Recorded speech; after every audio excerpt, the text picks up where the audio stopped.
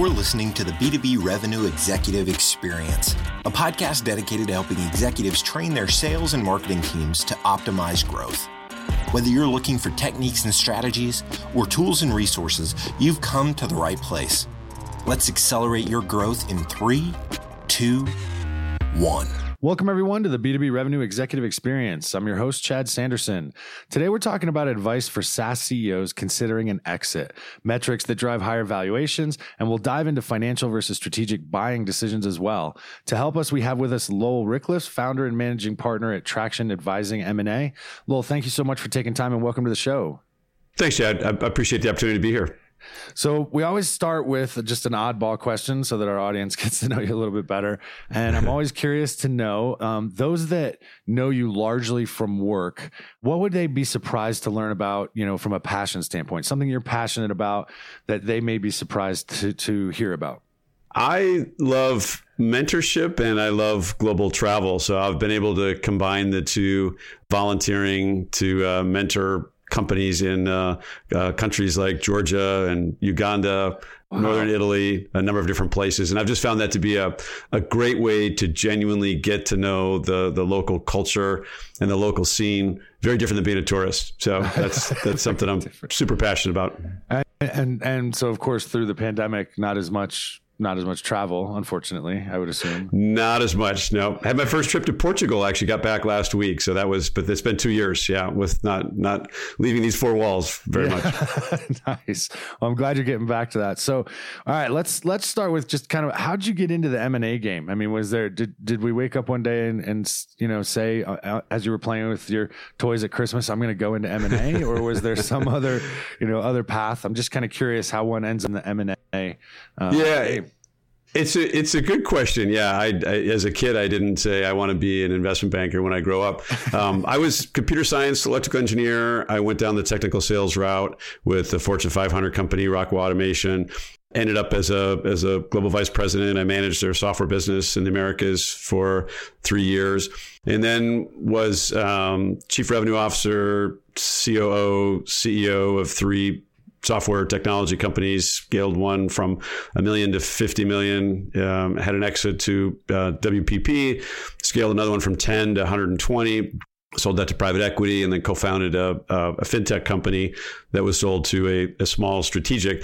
And then along the way, it was a part of acquiring and integrating about a dozen companies between the 4 companies, and became very familiar with the M&A process and worked very closely with a number of different bankers on that process. And I didn't know any different, but I was always, they didn't add a lot of help to the process. They were organizers. They're all very, very smart, but weren't natural salespeople, didn't have technology backgrounds. And so when it came time to sell the company where I was a co-founder, I had a strong enterprise selling background and just thought that selling our small technology company was more like selling a technology product than it was selling a financial instrument. And I just thought we could do a better job. And so we ran the process ourselves and we were successful. One of our investors asked us to help them with another project, a company that they'd invested in.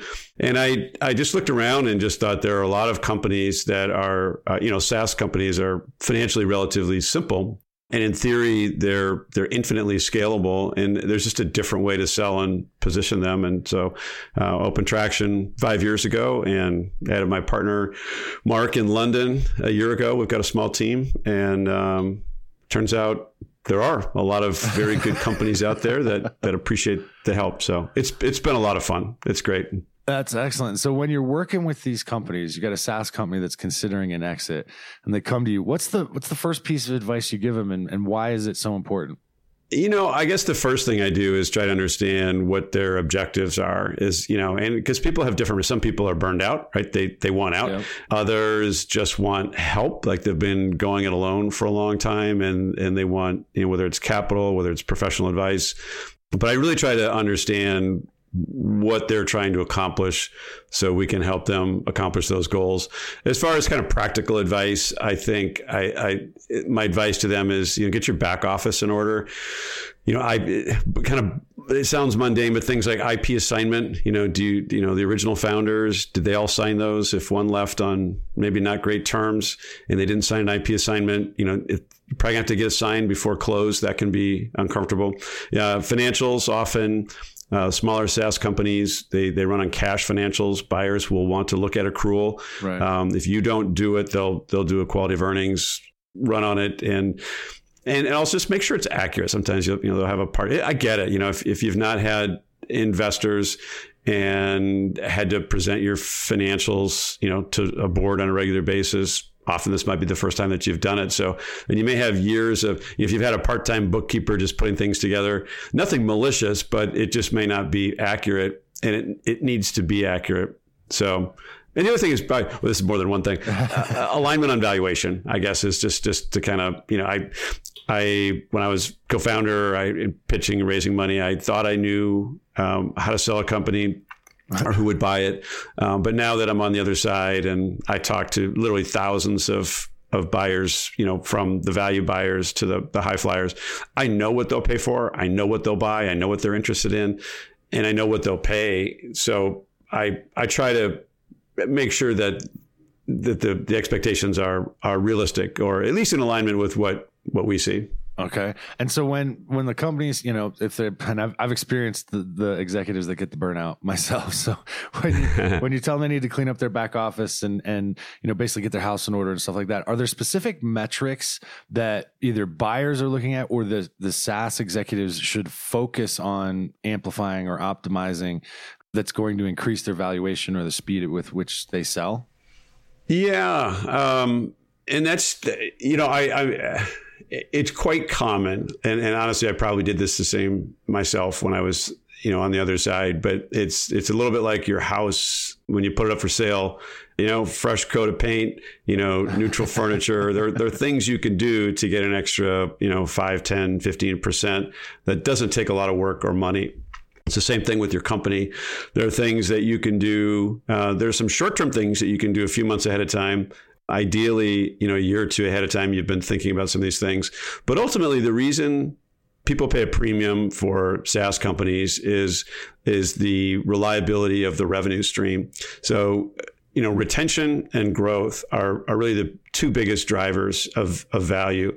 So if you've got good retention, if you've got positive net revenue retention, so if your ongoing clients continue to buy more, that's a really positive sign, and they'll pay a premium for that. The other extreme is if you've got 50% annual churn, you could argue it's not even really SaaS. It's not a long-term contract. It's almost like, on average, people are buying a 2-year license, and that's not very valuable. Growth is the other thing. If you've got 100% growth, you are very desirable. If you've got 20 to 30% growth, I'd say that's the vast majority of companies are kind of on this linear growth path, 20, 30, 40, 50%, which is absolutely fine. It's actually good.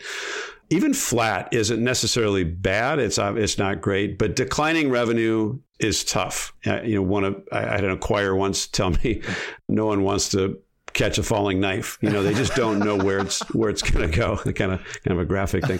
But those are two big ones. Size matters, right? I mean, $100 million ARR companies have higher multiples than $10 million companies, than $5 million companies, and then $1 million companies can be tough as well. And then EBITDA, you see anecdotal things where companies lose burning tons of cash, get sold for big multiples, but that's the minority. Most acquirers, most strategics are valued on multiples of EBITDA. So profitability does matter. You don't have to have a lot, but if you're, burning VC cash, losing a lot of money, that will make you less attractive to some buyers. Doesn't mean you can't be sold. And the other thing is probably target market. How big is the target market, and be able to identify the addressable target market that you've got. So that's clear up front. And so when we think about those buyers, you break them down into financial versus strategic. And so kind of get profiles on both of those. When those people are looking for companies, how does the lens they're looking through change? Are they looking for different metrics? Are they evaluating in different ways? What do the files on those two look like? They're very different animals, although there's probably three different categories. So you've got like a pure strategic, and then you've got a pure financial that will buy you as a platform company with the goal of growing you organically and potentially bolting on other companies. But then you've got sort of this third category where you've got a private equity firm that owns a platform, and you're the add-on to that platform. So the company that's owned by the private equity firm is effectively a strategic, right? And you're being bolted on, but you've got a private equity sponsor. So that's a little bit different. And ultimately, the biggest difference is, I tell people, if you've got 100 customers and you're bought by private equity, well, to get to 200 customers takes a lot of hard work, right? You're going to double it, but it's organic. If you're bought by a strategic, and the strategic has a similar client base and they have 50,000 clients, a relatively simple marketing campaign to those 50,000 clients, and you get 10% adoption, and you've got 5,000 clients where you had 100. So they can justify higher valuations because if they've got a large install base, they can accelerate your growth by 50x. Whereas a financial buyer, so the goals are just a little bit different as well. Financials, they're managing someone else's money, and they want to buy something, make it more valuable, and sell it at a profit. They're entirely focused on their internal rates of return. All right. And so when we think about that whole process of buying and selling, I noticed in the prep material, you mentioned that investment banks struggle to sell software companies. And I'm kind of curious to understand what the struggle I'm obviously wrong, but would think that an investment bank would be able to turn that around pretty quick. But in the prep materials, you mentioned they struggle. So I'd love to understand why they struggle and what kind of gets in the way. Yeah. I guess if you take a step back, people just assume, well, investment banks sell companies, which is true. But if you look at when they started, what would they do? They would raise money for companies that take companies public. And what did a company look like back then? Well, you had lots of inventory, and you had work in process, and you had big capital assets, and you had lots of factories and employees, and you might have had multiple countries, and you had intercompany transfers, and you had foreign exchange. They were very, very complicated financial in the background. And it was really important to have someone that could get that right, so that you could understand what, the return was on invested capital, all the metrics that you see on publicly traded companies. That's important stuff, right? And that's what bankers are good at. That's what your CFO does in a company. But I've yet for anyone to raise their hand. Ask, has anyone ever hired a finance person to sell their technology product? You just don't do that. Think about taking your favorite tax accountant, CFO in the world, right? And I have incredible respect for, I've always relied on them, and put them in charge of sales. It's just not going to go well. It's a different skill set. In complete fairness, imagine taking your favorite salesperson, your best salesperson, and putting them in charge of the financials, right? That's not going to go. They're just really different skill sets. So when companies were financially complex, I'd say it was 20% sales. It was 80%, presenting the financials properly. But with SaaS companies, I don't think that's the case. It's not the case. And, it's 20% financials. The financials tend to be, pretty simple. It runs on Azure, it runs on AWS, and understanding some of the SaaS metrics is important. But positioning the technology company, right? If you think of a strategic acquirer, I'll use one example. A company, Smartsheet, bought one of our clients, 10,000 feet. And 10,000 feet had a great project management solution that Smartsheet didn't have. So it fit well within their portfolio.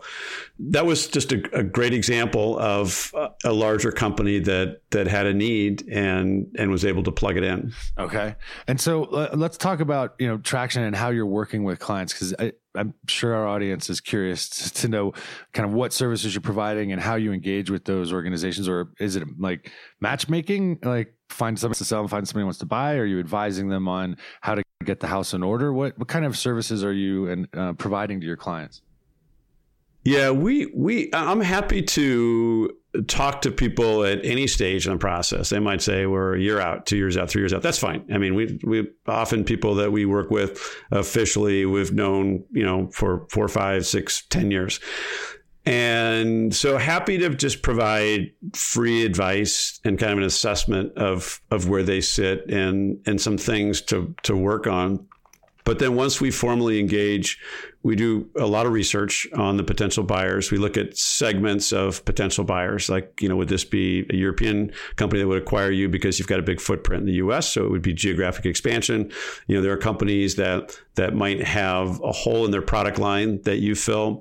And there might be people that sell quite different solutions, but to the same customer set. So this is it's another arrow in their quiver that they could sell to the same client base. So we look at, we take the perspective, and just kind of my experience on the buying side of, why would I buy this company? Who would buy it? Like, legitimately, why does this make sense? Create those segments, research all those companies, identify, CEO, corp dev person. We'll research how many acquisitions have they done recently to kind of get a feel. We'll look at their stated strategy. We'll look at their number of employees. Are they growing? How big are they? Do they have cash? So we analyze all of them.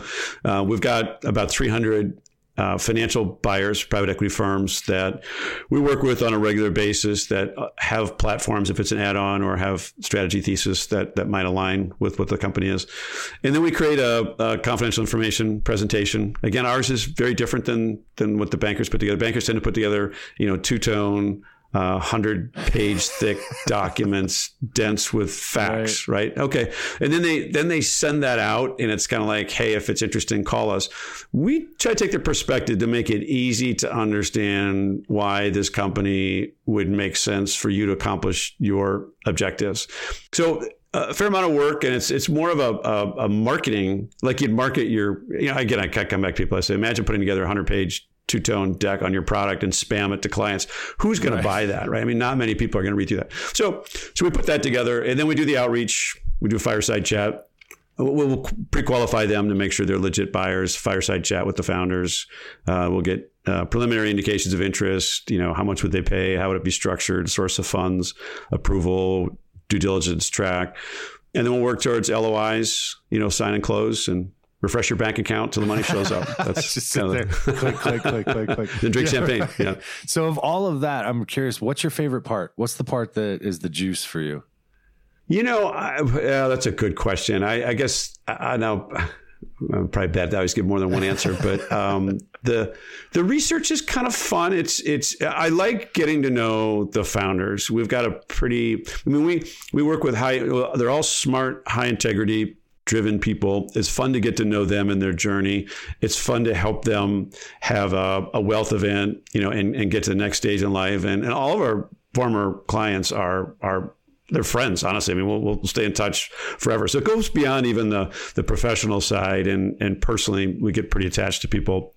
I think, so there's the upfront is there's a creative process that's interesting. The middle is kind of it's a grind to work through and get it down to the short list. But then negotiating, there are hundreds, people think about how much will I get for my company, but structure often matters more than the price.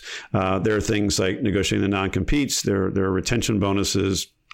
There, what's your position? What's your title? There are tax implications. There are lots of little things in the negotiation.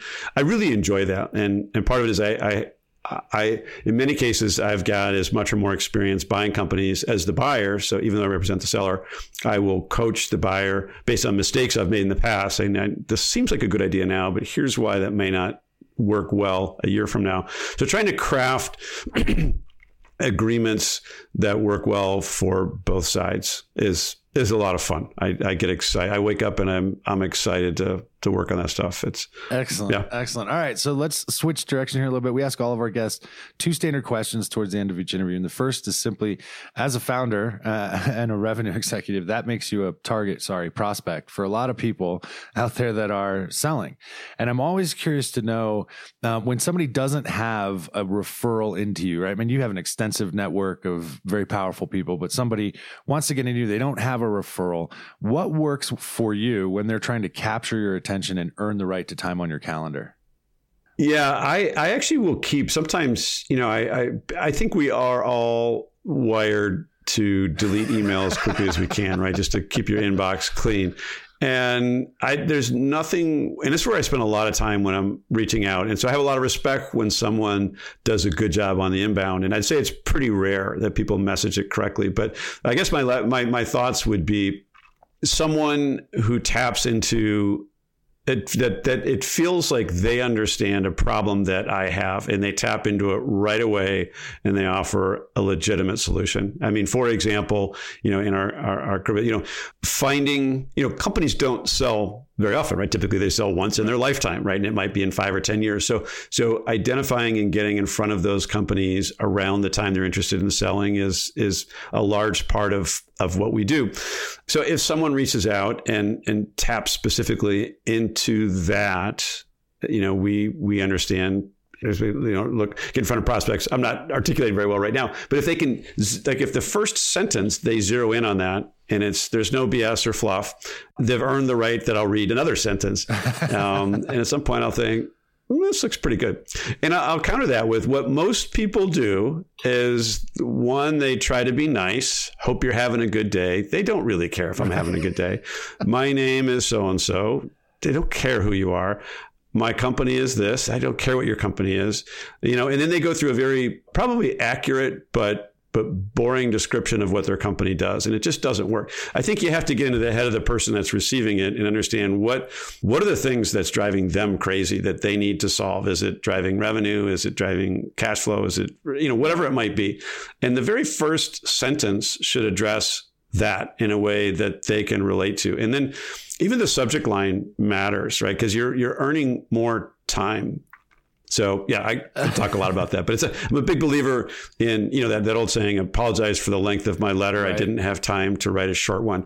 Yeah. Write a short one, and then people will read it. I find sometimes the emails that are literally one sentence, like that's it. Like if you get a one sentence email, you always read it because no one sends a one sentence email, and you're kind of like, okay, that's it. So versus a lot of people try to explain everything. I don't go on and on, but I think your goal is to get their attention, ideally get a response. It's not to explain everything. They're just not going to read it. That's a great piece of advice, because it is a touch point. It is one step in a longer, hopefully, conversation. So you don't have to dump it all into the email. Yeah. I love it. Yeah, exactly. All right, so our last question, we call it our acceleration insight. If there was one thing you could tell, and I'll just go with SaaS CEOs since that's what we're talking about. There's one piece of advice you could give SaaS CEOs that you believe would help them hit their targets. What would it be and why? Yeah, in the broader picture, I interact with hundreds of early stage companies, and most are product focused people, right? They see a problem and they develop a solution or a product. And I think they underestimate how difficult it is to generate awareness and interest and engagement, and ultimately just to sell it, to ramp sales. So one, I encourage people focus on the revenue. Revenue is everything. And then the simplest tip I give people is, it's give or take, 20% of your potential clients are actively looking for a solution, right? It might be 10, it might be 30%, 80% aren't. They have the problem, but they're not actively looking. I see a lot of people, they just pick 10 clients and they beat their heads against the wall with the 8 that aren't actively looking. You can eventually convert them, and there are ways to do that. But what used to keep me up at night was there are people out there that want my solution that don't know it exists. So generate awareness, try to identify what's the profile of the company that you sell to, what is the title of the decision maker, and then find someone, or do it yourself, find every one of those companies, find everyone with that title as a decision maker, and then get the right message in front of them. And then if you can simply and again, you've got to articulate the right message, why they should care, how it's going to help them, not what you do. You'll get interest from people that are actively trying to solve that problem. And they're just way easier to sell to than the people that have 8 other things ahead of that problem. Love it. So Lowell, if people want to talk more about these topics, is there a specific place you want us to send them, or a way you want them to get in touch? Yeah, LinkedIn is great. Lowell Ricklefs on LinkedIn. I've got some materials posted on there too that people might find helpful. Feel free to email directly at Lowell, Lowell, at tractionadvising.com. And feel free to check out our website as well. So tractionadvising.com. Perfect. Well, I can't thank you enough for taking time. It's been great having you on the show. Thanks so much. I appreciate the opportunity. All right, everybody. You know the drill. That does it for this episode. Hit us at b2brevexec.com.